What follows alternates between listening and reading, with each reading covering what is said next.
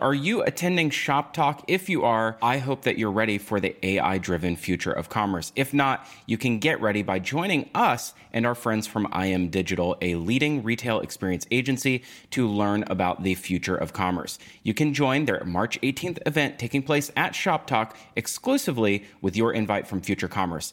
Find out more today at events.imdigital.com. Today on Visions.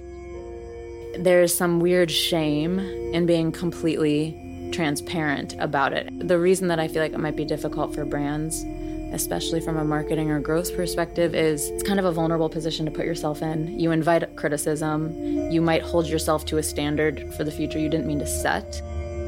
Definitely there is a rise of insincerity. I think for me, teasing out whether it's for the force of good or bad is the intent. If the intent is to do good, then it's more likely to come across as intentional irony or satire.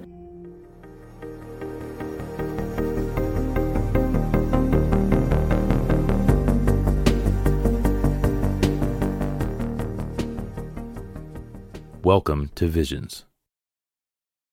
Visions is an annual audiovisual trends report that covers the changes in culture and commerce. This series is meant to be a companion guide to our 100-page report. Download and follow along at visions.report.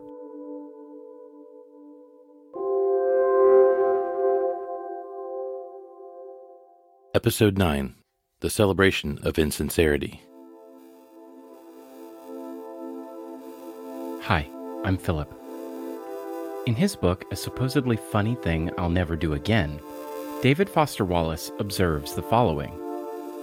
So what does irony as a cultural norm mean to say? That it's impossible to mean what you say? Today's irony ends up saying, how totally banal of you to ask what I really mean. Internet culture has promulgated the idea that spectators lose and participators win. The result? A devolving public conversation around nuanced topics that have meaningful impact in our lives. This deepens the trench of algorithmic timelines and artificial intelligences that index for engagement over enlightenment. Meme culture, hype culture, reply guys, and online hero worship are all symptoms of a broader problem. You've heard of the postmodern society. I suggest that we are now in a post-sincere society.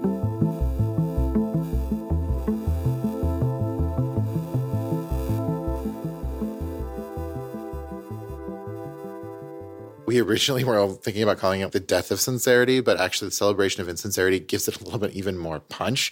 It implies not just that sincerity is something that is gone, but really that insincerity can be a tool. We've seen a lot of brand engagement in the world, both political or environmental or whatever. Do you think that brands should be commenting on social issues? Yes. Yes. There's nuance and shades of gray within everything. Brand and omni-channel strategist Grace Clark. I think brands need a point of view. And the question to me is more how it gets communicated and where it gets communicated. But I think if a brand is participating in capitalist society, which by virtue of being in America it is, it should be transparent enough to have a point of view. And it should be able to hear questions from both inside the company and outside in the form of customers. Yeah, and think about it another way. As a functioning member of the society, a corporate social entity, they are being regulated, brands, you know. Author and retail analyst Maya Knights. They're having to abide by all the laws that we have to as individuals. And they have the power to influence and have an opinion. And I think the reason that brands and retailers want to comment on social issues is because they feel that in some ways they're representing their customers. And so if they can speak authentically to the way their customers are thinking about an issue, that reinforces their brand purpose, I think, in that sense. So customer bases are complex, and there are a lot of issues to talk about. Should brands be commenting on every single social issue? one issue maybe represents one part of their customer base, or maybe like one issue represents one part of their customer base on a specific issue. That same customer base might have a different view on a different issue. And so if, brands are built to serve their customers and sort of in this capitalist society, like serve their customers well, are there things that, where it's like so controversial that they shouldn't be commenting? And then, of course, where does that leave us with the way that we're communicating? I think brands have a role to play. They have to have an opinion, but they have to do it from a position of, what I'm saying going to be a force for good? So a really good example would be, I think, and it's not just social issues, it's increasingly socio-political issues. And this is why I talk about brands being corporate social entities. They can't deny that they have that active role to play in our society. And I think about Disney coming out against the Don't Say Gay legislation. I don't think anybody that thinks, force for good and equality and diversity inclusion would think them saying that would be wrong. Yet they've been sanctioned by the Florida government for, their tax breaks have been taken away.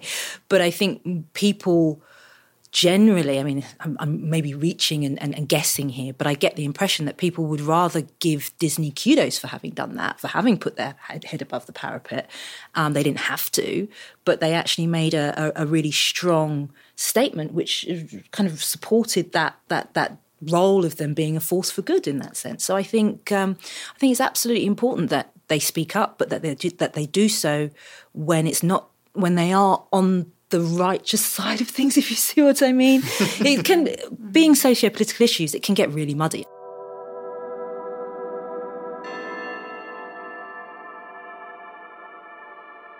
Disney did hit some bumps in the road with the market response with that very specific issue.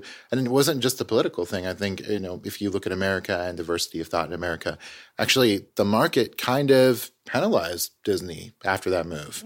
And so in some ways, I think that was a really good one to pick because it actually is one that I think there was a very mixed response to. I think brands have an opportunity to comment on anything that they would like. Just like you said, it's a complex set of decisions. I don't think it is one right or wrong, and I don't think every issue makes sense. And I don't think what you're asking is which issues should they be commenting on, but rather what is the totality and the impact of their experience. Right. And I think depending on what type of company you are, and we can imagine what the conversations were like inside of Disney, I would think it is a collaborative decision about the cost and benefit. And that's really what it comes down to, I think, unfortunately, but also realistically, because if we think about the board, most boards in my experience tend to not mind bad news. They just don't want it to be a surprise.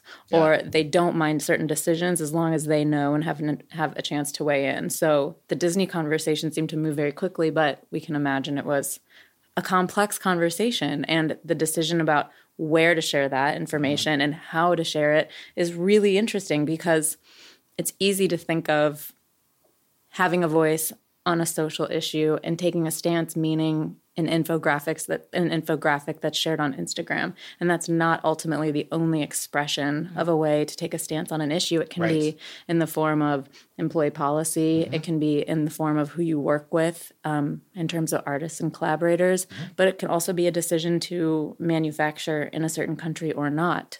I think the most powerful statements are the ones that are the most simple and the most tangible. So Disney is such a perfect example of something that felt real and that everybody in the company and customers of the company could experience right away. To your point about how they should communicate, yes, there's social media, absolutely. But to your point, Grace, it's put your money where your mouth is. If you're going to pull out of Ukraine, that's a social commentary in and of itself. So it's the actions as well as the words.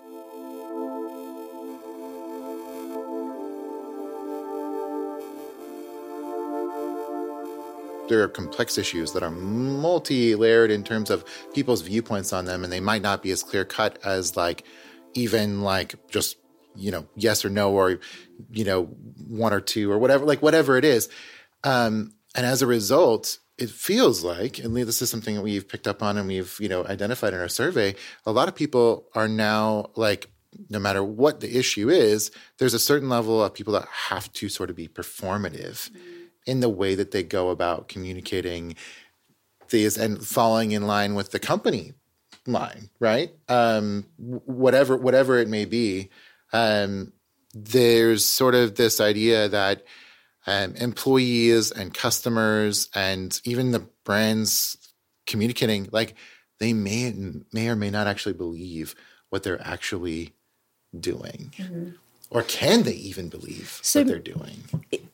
Just to tease a bit more so I can try to really get what you're trying to say here, because the phrase controversy for controversy's sake goes to the heart of what you're saying about the rise of insincerity or the celebration of insincerity, doesn't it? Because you can get brands that will throw shade on other brands just for the sake of it, because they'll get a few thousand retweets and likes. But, do they stand by that? Does that actually mean anything in terms of reflecting back on the brand? I think that's the measure, isn't it, in terms of saying something for its own sake? It's really interesting, yeah. And I think this can be applied to things as simple, and I think social conversation counts as much as anything. I actually really agree with what you're saying right now. But also as serious as what happened in Ukraine. And one thing that was kind of incredible. I've never seen anything this in my lifetime, and I'd love it if you came up with some other examples of this. Was when Russia invaded Ukraine. There was a group within Ukraine that put up a web page that was buy into our NFT. You get an NFT, and then you're supporting war efforts. And then there was the rug pull. No one got an NFT, and everyone was kind of oh. All right. There was sort of this element of that was wrong. You shouldn't have done that. But also we still supported the cause and who cares? So there's this weird these moments now we're seeing pop up. And that's a very tangible example of moments of rug pulling or I wouldn't even call that. I'm not even going to say that was necessarily insincere to begin with, to provide that NFT. But we're saying, okay, yeah, we can accomplish things through this. It doesn't even really matter whether we're serious or not serious about providing that NFT. They brought attention to this, and we just saw this with Goop recently. What do you see in culture right now? Do you see others examples of this? Or are you now the only way to accomplish something is through sincerity is still has legs? This brings up the topic of satire. And one of my favorite political satirical writers is Andy Borowitz, who was at the New Yorker for a while. And it reminds me of early days reading The Onion. I learned so much through satirical coverage in conversation around certain topics because I started, first of all, to cultivate a sense of humor, my understanding of how conversations can advance, but also that by virtue of understanding the opposite of something, I started to really understand what the problem was or what the conversation was.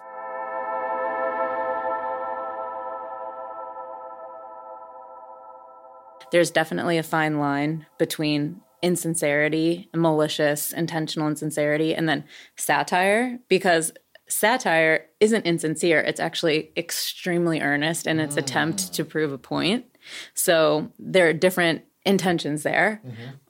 But I think when we bring up examples like Balenciaga's sneaker or Goop's diaper, those are very self-aware, almost meta, self-referential ways to be part of a conversation. And I think there's so much sincerity in that at the same time that they're not sincere about the product. So being able to say that it's both at once is actually, to me, totally comfortable. And I feel like that's fine. I love that. Progress through this sort of laissez-faire, almost, it's not even laissez-faire, but satirical look at things. Totally. And we've had conversations even just over the course of the last day about what that can look like in terms of retail experiences. I'm really interested in what that means when you have a retailer say something on an ad campaign walk out of the store without paying. What they're really saying is it's automated checkout, and I don't know what the specific term for it is, but there are all sorts of ways to infuse what feels like well-intentioned, totally benign insincerity, as long as it is insincerity connected to humor, and there can be a general assumption that people know that it's not real. But then we have companies like Mischief who are making Nike sneakers, and in the Nike Air Pocket, there is what they keep saying is blood or holy water. Holy water, yeah. So, Yep. right. And that I haven't really teased out quite how I feel about it, except to say that it is really easy to consume because it feels like sometimes marketing can be a race to the extremes in order to be quick to consume, doesn't really require a lot of cognitive thought, and there's no dissonance in there. It's just junk food. It's like news outlets covering the Kardashians because they're chasing views, or Burger King, like you mentioned, tweeting at another fast food company just to throw shade because it gets engagement. I don't think it's all wholly positive. Not that I feel like that's the point of this conversation, but it's all over the place. No, I think it's progress through like this satirical approach, progress through satire. Like that's almost sort of like, and progress can be like good, healthy progress, or it can be just like going after your competitor type progress, right? I think it's really interesting, and this gets into a whole like meme culture and so on. It's no surprise to me, like based on this trend, that the richest man in the world is basically our meme lord. Like that, to me, like that just says everything. I kind of spend a small amount of my time looking at marketing across the entire sort of ecosystem of what a retailer needs to function and to operate. But when I was listening to you two talk, I was thinking, are we really just talking about hype?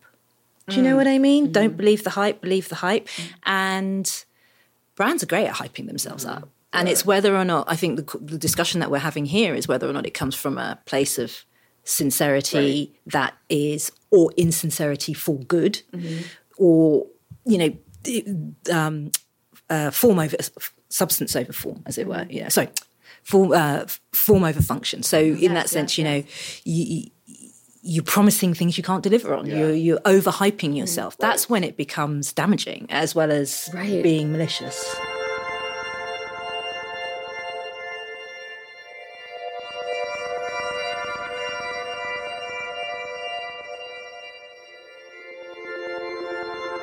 There is a level of insincerity in that. Like, we do live in hype culture. In fact, it's no wonder that our greatest community, like where the most hype was until like 2 weeks ago, was Web3.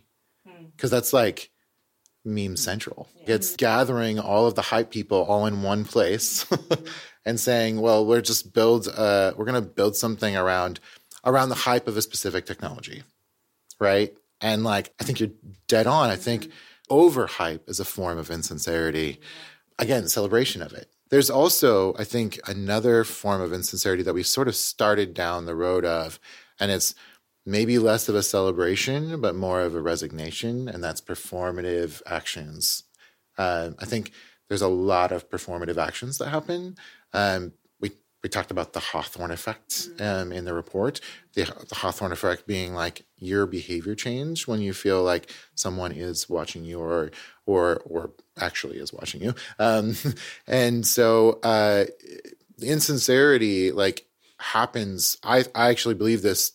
I personally believe this to be true. I think there's a lot of actions that are taken in the world right now simply because people feel like others are watching them. To your point about memes, I actually think be interesting to think the context in which you're using the emergence of memes may run contrary to the way I think about it. What I think people draw from memes is the commonality. So for a good example would be the Biden's inauguration. And Bernie Sanders sitting there in his mittens with his trench coat on. And just the number of people that cropped that image out and turned him into a meme. Right. It gave kind of a sense of community. We all saw the same thing. We all thought it was super cute. We all decided we could apply this image to our... Do you see what I mean? In that sense, there is an element of... I think the reason that people like memes is it's kind of natural hype. It becomes its own self-generating thing. Yes. I think you then maybe cross the line when you're maybe trying to manufacture something, artificial in that sense. There's something really positive about that exact experience that you mentioned, and it's the woman who knitted those mittens then developed a ton of business around that. Yeah. And that's, I think, a positive rallying around that shared experience that you mentioned. And you reminded me of, I'm just going to bring up social media since we're talking about it, although I think the behavior we're talking about can extend all sorts of other ways across the marketing mix. On Instagram, there's an account, and I believe it's still run anonymously, but it's at Affirmations, and it is all about insincerity and community. So the affirmations, it's all graphic design, and each post features an affirmation written in that style of an affirmation, but it is completely insincere. So examples of things are, I love my job, and it's against a bright, beautiful pink background. And the idea is sort of a tongue-in-cheek play on becoming a worker in a capitalist society, that if you are a part of the wellness culture and you repeat these affirmations enough, you'll believe it. There are other things that are like, I love Mondays. And the reason I brought that up is because it connects to this, but it also extends into that shared experience, because in the comments section of some of these particular posts, people have started to meet up with each other in person. Well, they'll say, I really want to have a walking group, a group of girlfriends to go on walks with, and I just moved to Boston. So there are elements of it, a meme bringing people together, and then something genuine in the world that is sincere and beneficial can come out of it. I think if it stems out of something organic, because when you talk about Bernie's mittens, you could say that that's an example of organic celebrity influencing, and it doesn't have that same sort of feeling of insincerity that most celebrity influencer marketing does. I think it's why it kind of blew up. People loved it because it felt good.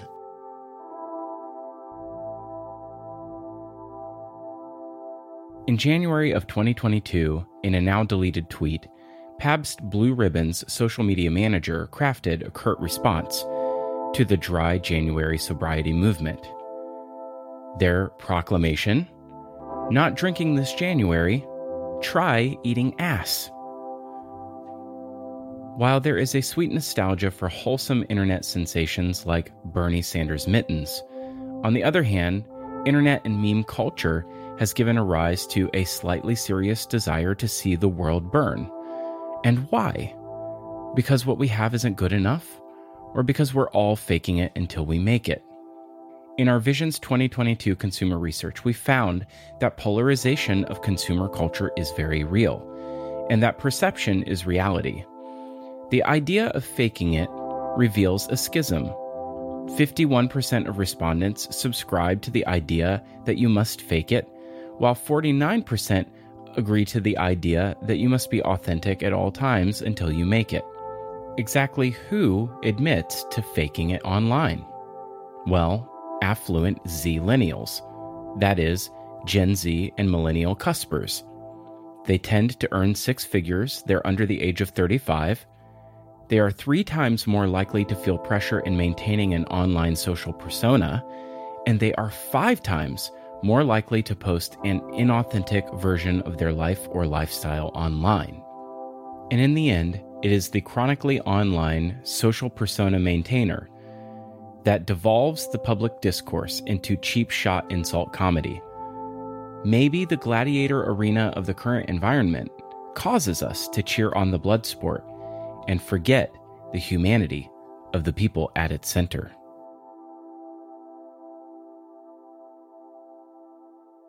I also think there's an element of this, let's burn the world down because it needs to be. The last scene of Fight Club. Right. Kind of. Exactly. Those positive posters didn't make anyone actually go get it anymore. I mean, unless your name's Ted Lasso, maybe. I think the idea is, oh yeah, that's like something that's so dumb. It never helped anyone. Let's make fun of it, even though it's this really positive thing. And so progress through burning it down, which also, again, back to Elon Musk, I feel like that's kind of his whole vibe. let's go build things by burning down the existing things that are not as good as they say they are. Yeah, I just think you take a risk when you burn things down completely. I would prefer a more sort of, let's dismantle things piece by piece in a methodical way. Yes. Maybe number them so we know that we where to put them back if we need them again. No, I totally agree with you. I am by no means saying that I necessarily, like, this is my mode of operation. If you've ever seen my Twitter feed, it is nothing like this. But I just think that we're seeing a trend in this culture. And I mean, you can even look back to the last presidential administration. I think that there's just an element of elevation of like it's everyone knows that it's kind of BS, but they're all on board. I mean, obviously that's one particular group, but even within each group, and it doesn't have to be political, it can be whatever it is. We're happy to jump on board with something we don't necessarily think is true if we like what it represents. I think that requires everyone agreeing to keep a certain part of the conversation in back. It's almost like the idea of not airing your dirty laundry. So there is one company that sells products and they're meant to be part of slow living and being more intentional about what you buy. And their marketing quite literally uses the phrase capitalist society. We want to counter that. And that is totally fine, but it is also true that they're selling more of a commodified good that is branded beautifully. But they, for reasons I think we probably should debate, it'd be so fun, they can't say this is totally contradictory. Yes. Yeah. And consumers can't say, I realize I am making an ironic choice. Or they can't say, it's so unfortunate that I keep shopping from, for example, Amazon if I feel dissonance about it. There's some weird shame in being completely transparent about it. And then the reason that I feel like it might be difficult for brands, especially from a marketing or growth perspective, is it's kind of a vulnerable position to put yourself in. You invite criticism. You might hold yourself to a standard for the future you didn't mean to set. And talk about undermining credibility with investors. You are almost a liability in that you are saying something that for some reason has never been really what's allowed to be said. But it is really, truly the biggest elephant.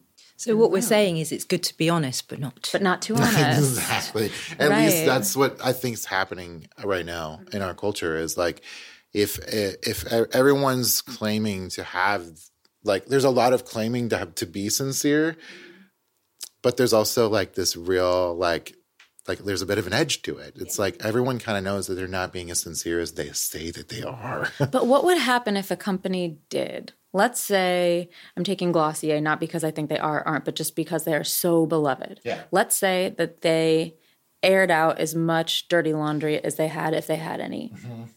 We could make a long list of what could happen in terms of people abandoning the product, people switching. It could really undermine the business's health. So do we need some moment of reckoning where all brands are in this imaginary world forced to say everything they're afraid to say that their comms people ask them to take out of messaging? So we reset it? That'd be so terrifying. I would not want to be in charge of that effort, but I do wonder just what would that look like? Is it important that brands are transparent, or is some element of insincerity actually protective for the business to grow in the long term? Right.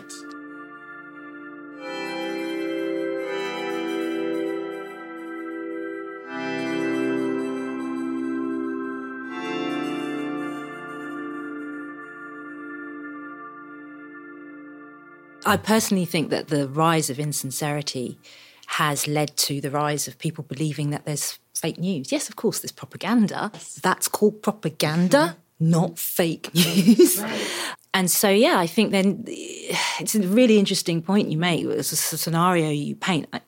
We're living in a utopian world to think it actually would ever happen. But I think it would be nice if we had more Disneys in the world. We had more honesty in terms of airing their dirty linen. I think actually our politicians have some responsibility here in terms of the laws that they draft to regulate data privacy or sustainability. You're kind of holding the corporations, even right down to the small businesses, to account, where you as a citizen or a consumer can actually go and look at public record and make your own mind up. Right. I know that we're all lazy and we don't do that. So, it would be nice if, for example, from a COP26 perspective, the CEO of a company would be quite happy to talk about the fact that they didn't hit the sustainability targets this year. Right. I think there's an element I've drawn out of that we have to be willing to talk about just as much about our mistakes as about our successes. Right.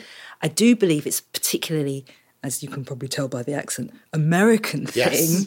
It's the hype man. It's everything's got to be awesome all the time. Yes. And that kind of leads to that level of insincerity, I think. That is the crux of it. There's an element of never back down.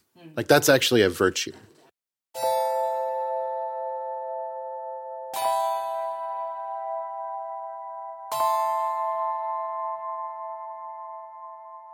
This idea of using satire, sometimes it's the easiest way to say things that you don't have the ability to say in a sincere way.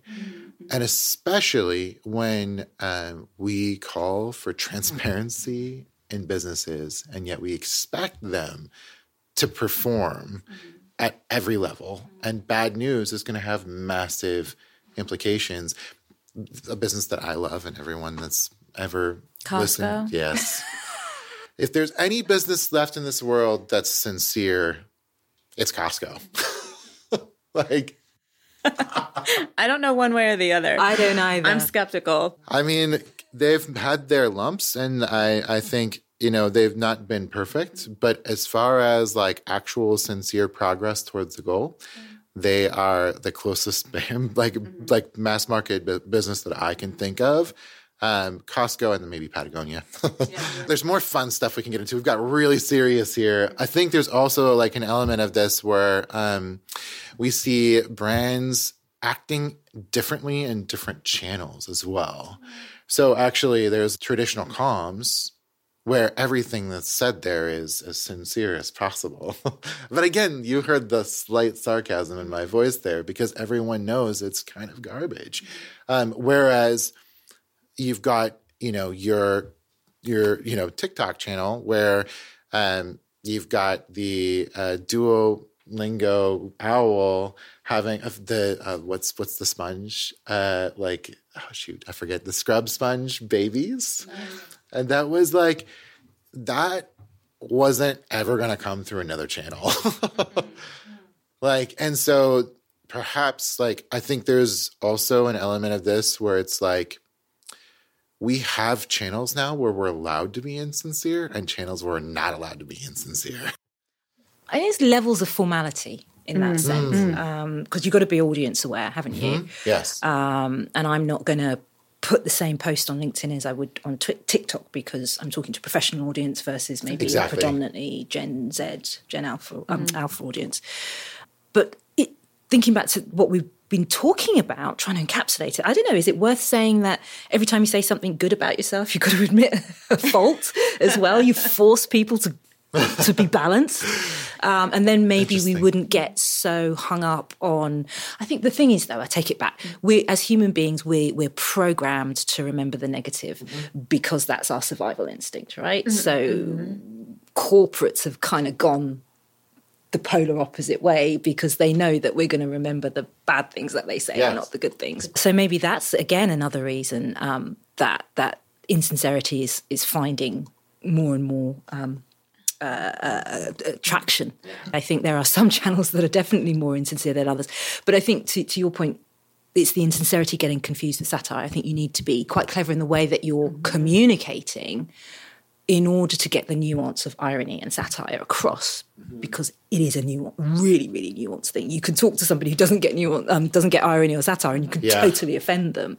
And you've got to be really, really sensitive to the audience that comes to the channel and be able to sort of react to that.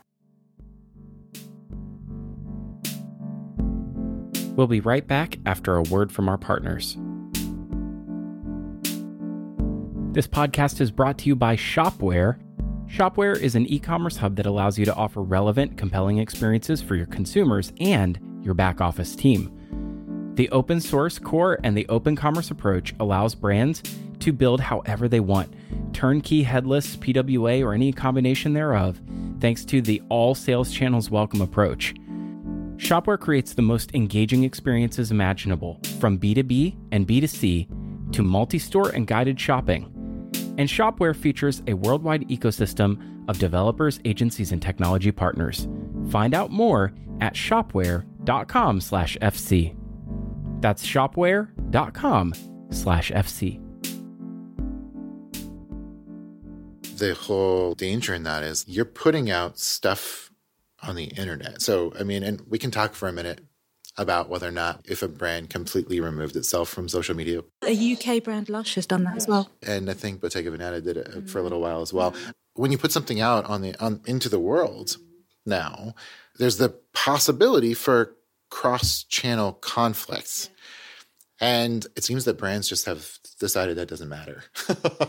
The different customer bases are so locked into their own channels, like Gen Z versus Boomer or whatever the psychographic is, actually probably not even generational, but that it doesn't even matter if you put out something that would be completely offensive to one group, as long as it's in the right channel, then no one even cares. I think it comes down to, honestly, resourcing and manpower in some of these companies, because social demands so much activity for performance. Getting on the For You page of TikTok right now, the way the algorithm works, is absolutely a volume play. It is more is more. It is also understanding your niche, but it is putting enough out there, at least in that first wave of your brand's presence on that platform, to understand what's resonating and to have a good enough chance that a few videos will take off, that you get some signals about where you are going to find a niche, if you are going to find a niche. So imagine that your boss is telling you, the social manager, the marketing team, build out a plan and run all these channels. At the same time that these platforms are demanding more and more and more, not just more content, but different types of content. So TikTok is video. Sure, you can put some videos together that involve screen grabs, but for the most part, it's a completely different way of creating. And I find that companies of all sizes, this is completely stage agnostic, view marketing, specifically social, as extremely efficient and easy to do, and that it can be done with limited budget and even fewer people. So I think brands don't really have the resourcing to be able to always do this well. And well doesn't mean hitting certain metrics or hitting any sort of benchmark. It just means to actually do it in a way that works for whatever that brand is. So when we think about segmenting and how impossible that can be across traditional channels, social is just mind-blowing. What most brands are doing right now is creating what they feel like might apply to the biggest range of their customer, and then sharing those assets across channels. If you're Disney, it is so different. That is a completely different world. And I imagine Costco too. But when we think about why Bottega got off Instagram for a bit, I don't think that came down to resourcing. I think that was a decision about signaling a virtue or a value, and then honestly getting great attention. I remember speaking with Business of Fashion at the time, and I said, if you think all brands can do that, like, you are living on Mars. It is such an extremely important part of generating demand and communicating with your customers, but you're still reliant on this platform. So I don't know, did Lush end up getting back on No, Instagram? they're still off Instagram. They're still off all social media. It was from top down. The CEO was quite happy to talk about it to the press, and he just said, this is a distraction and it's just diluting our brand. So this was the point that I was going to make. I don't know, I'm not enough of an expert, but what I do know to be the truth is that you always have to be so clear about what your brand is. And in order to do that, you have to be really, really clear who your best customer is. I'm not talking about, the fly-by-nighters, the 60% or the 40 or the 80%. I'm talking about the 20% that drive 60% of your sales. Right. And if I was given the chance to be CEO of a retailer, I would say, listen, we have to be on message across every channel. Doesn't mean we have to say it the same way.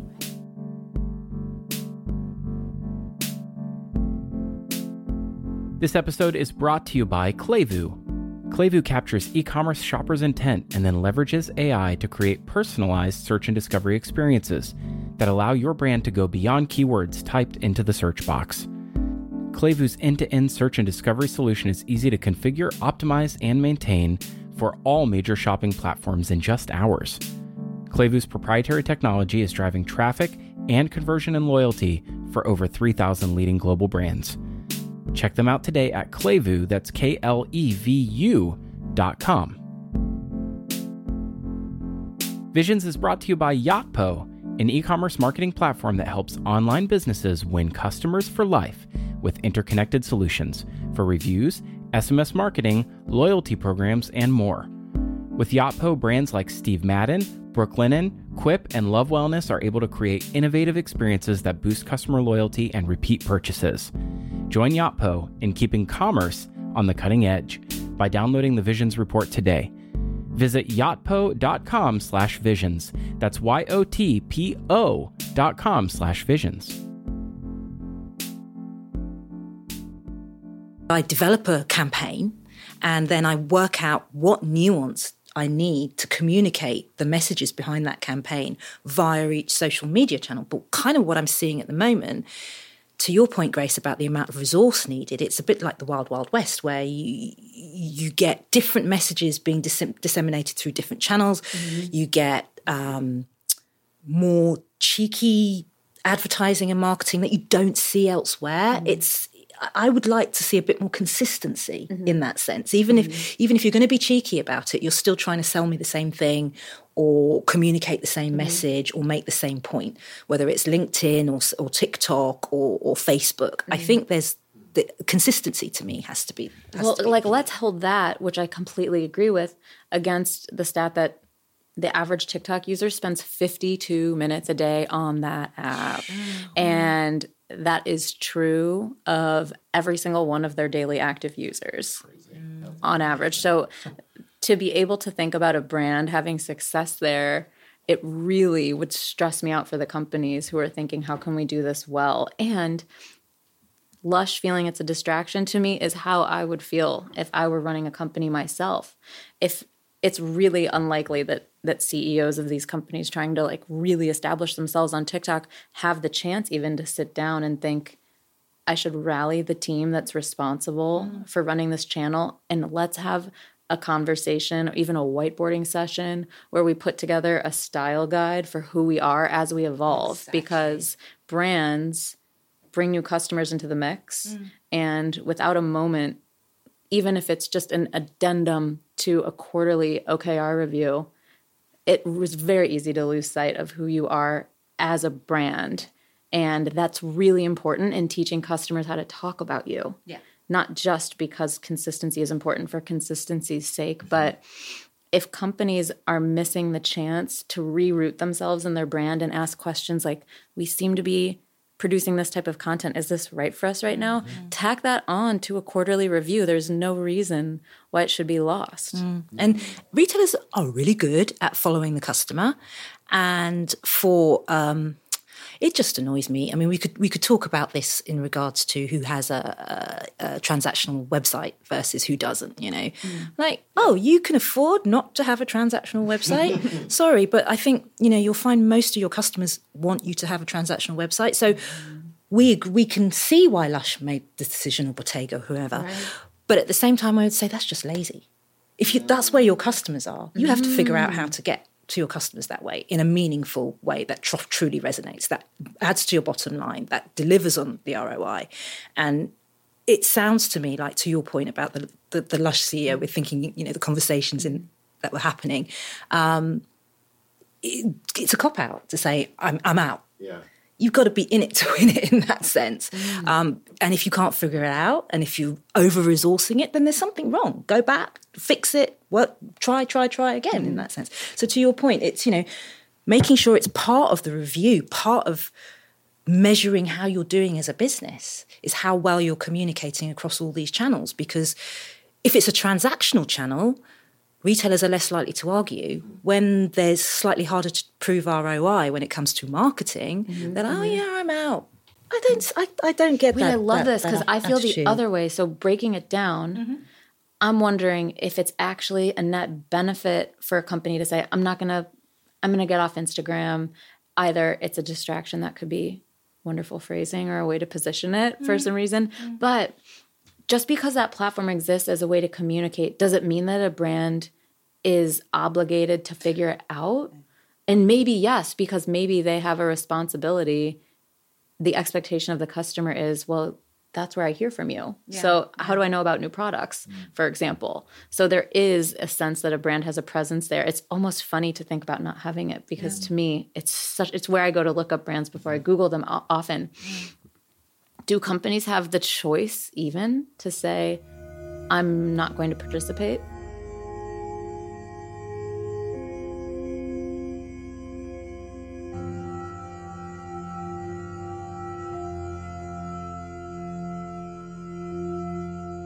I know in the report we talk about the balance of power between the consumer and the brand. Before technology democratized the transactional experience, all the power was with the brand. I'll build it, you'll come. You know, you're going to bust down my door and queue for hours before Black Friday, that kind of thing. And now I think consumers are voting with their dollar and they're voting with their feet. And so in terms of following that customer, the dynamics flipped, where I feel the consumer is more in control. So if any CEO that jumps off of social media could say to me, well, we looked at our traffic, we looked at our ROI, and we found that we were getting a lot more return and engagement from LinkedIn and Twitter and Facebook than we were from Insta. You might still think, oh no, really, I'm an Insta baby. But at least they've been able to justify it because money talks. Yeah. And if they can say to us, we are more successful on these channels because this is where our audience is, because these are where our customers engage. That gets back to this whole conversation. That's sincere. Yeah. Saying it's a distraction, we don't enjoy it. That has the scent of insincerity. Yeah, there's something going on. Right. If you are in the business or if you're a marketer, it's your job to figure out what that means in numbers so that you can understand. And to make it work. And if you can't make it work, then there's got to be a concrete reason why, and that's probably because that's not where your customers are, or you've not got the right people writing the right content. There's stuff that can be fixed in that sense. And then there's maybe, in terms of following the money, that's possibly the only reason, I think. But even so, you're still going to be denying some of your customer base when you come away from a social media channel. So it's a really brave or stupid equally. Every time I've suggested getting off social media for a short period of time or for a campaign to a client, it was shot down immediately. And I can understand why. But I've suggested things to clients like, take the social team, give them the month off of Instagram, and let's all work on a totally different project, whether it's building out a big initiative or launching TikTok, and let's be open about it and let's talk about it. Let's make it part of the business story. It's just such the wrong decision for the business, even if they haven't turned on paid and Instagram and Meta is not part of the demand generation for that particular brand. It's still just such an easy way for not easy meaning it's not easy to create assets, but it is such an obvious way for a brand to express itself. So taking that out, I really think you have to be a brand that's so luxury, like Bottega, to say, we're going to get off Instagram for an undisclosed period of time. And what we're going to give you that you don't already know about is an unbelievable digital magazine that is completely touch and feel as much as you can be. You got to mouse over the different articles of clothing, and if it was a bag with a metal chain, you could hear the sound that chain would make as you walk down the street with the bag on your shoulder. So it was beautiful, but think about resourcing. I mean, they may not have even had to have that conversation.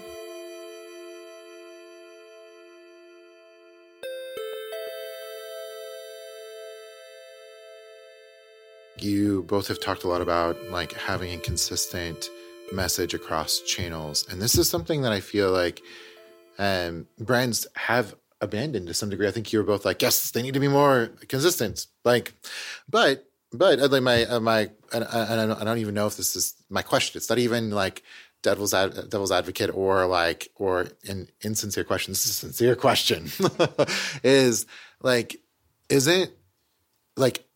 Isn't messaging to different psychographics, like maybe they want something completely different out of your brand than another psychographic would. And so maybe consistent messaging isn't necessary anymore. I'm just going to bring it down to brass tacks, which is which group is more lucrative. And I'm going to focus my dollars there. I want something different from you. Then come spend more money with me. Let's think about Spotify. Yeah. Large consumer base. And until now, most people are paying them the same amount of money for a product. Different age groups will pay them more, but Spotify Premium is Spotify Premium. And unless you're a college student with a discount or you go to university, you're pretty much paying $10 or whatever it is right now. Spotify on TikTok is very different than what it looks like as an out-of-home campaign that features Basquiat and talks about listening to the music that he listened to when he was painting in his studio. That's nowhere on their other channels, and that's totally fine. Yes. That means to me that they probably have a team that's resourced enough or agencies that are able to handle different things. But that consistency, like you said, that value and that message is there no matter what. You still feel that same heart and soul of that company. Another way of maybe thinking about answering your question is 10 years ago, I talked about the idea of personalized pricing. And people are like, oh my God, that's horrific. We're never going to get to that point. And then you had Amazon open its 4-star bookstore and you would scan the tag and with your Amazon app and you'd be given a different price from the person after you and the person before you.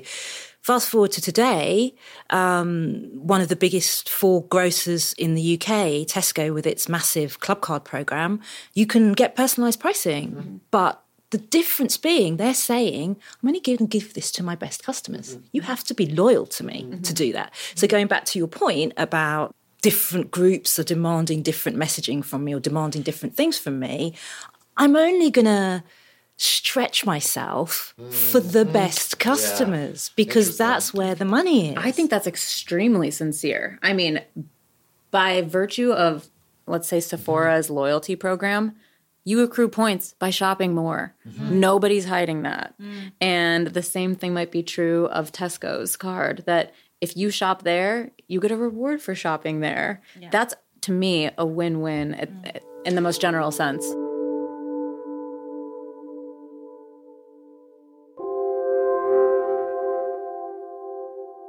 There is a lot of sincerity, but I do think that I think to kind of bring it back, I think especially recent generations, like millennials were very sincere in their approach.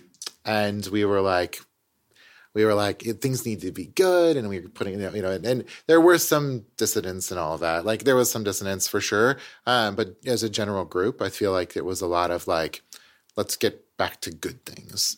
And then I feel like there's just been a little bit of calling out. This next generations is like, a lot of that's actually not so good. There's a brand called Faculty that's men's nail polish. They actually have 7 approved logos. Different like brand identities for different channels. Right. I think that there is opportunity to have multiple identities, but I do believe as we look at insincerity, perhaps it's one channel specific or just a few channels, like as we talked about. And that can be just as much of the brand as the most sincere part of the channel or of the brands. But here's where it gets really complicated in the sense that you can say I have a consistent message and I'm going to tailor it for each channel, and then you hand it off to your TikTok manager who decides to take that message and turn it into something completely insincere. It's the same in politics, it's the same in everything. We tend to say we're doing one thing and then do another. We just talked about this in the last session. We buy from Amazon while decrying Amazon as an unsustainable company, right? That I think that's where we're at as a culture. It's inconsistent, and there's an element of it where we're like, yeah, that's what we are. Definitely, there is a rise of insincerity. I think for me, teasing out whether it's for the force of good or bad is the intent. If the intent is to do good, then it's more likely to come across as irony or satire. It's intentional irony or satire. If it's just being bloody minded and, saying something for something's sake and calling something out as fake news, then I think, there's definitely a sign of our times that we live in, that we have this tension. But I don't think it resonates as well with the customers that you want to attract. The Visions podcast is brought to you by Future Commerce. You can find more episodes of this podcast and all Future Commerce properties at futurecommerce.fm. Download our 100-page companion guide on cultural and consumer trends by visiting visions.report. That's visions.report.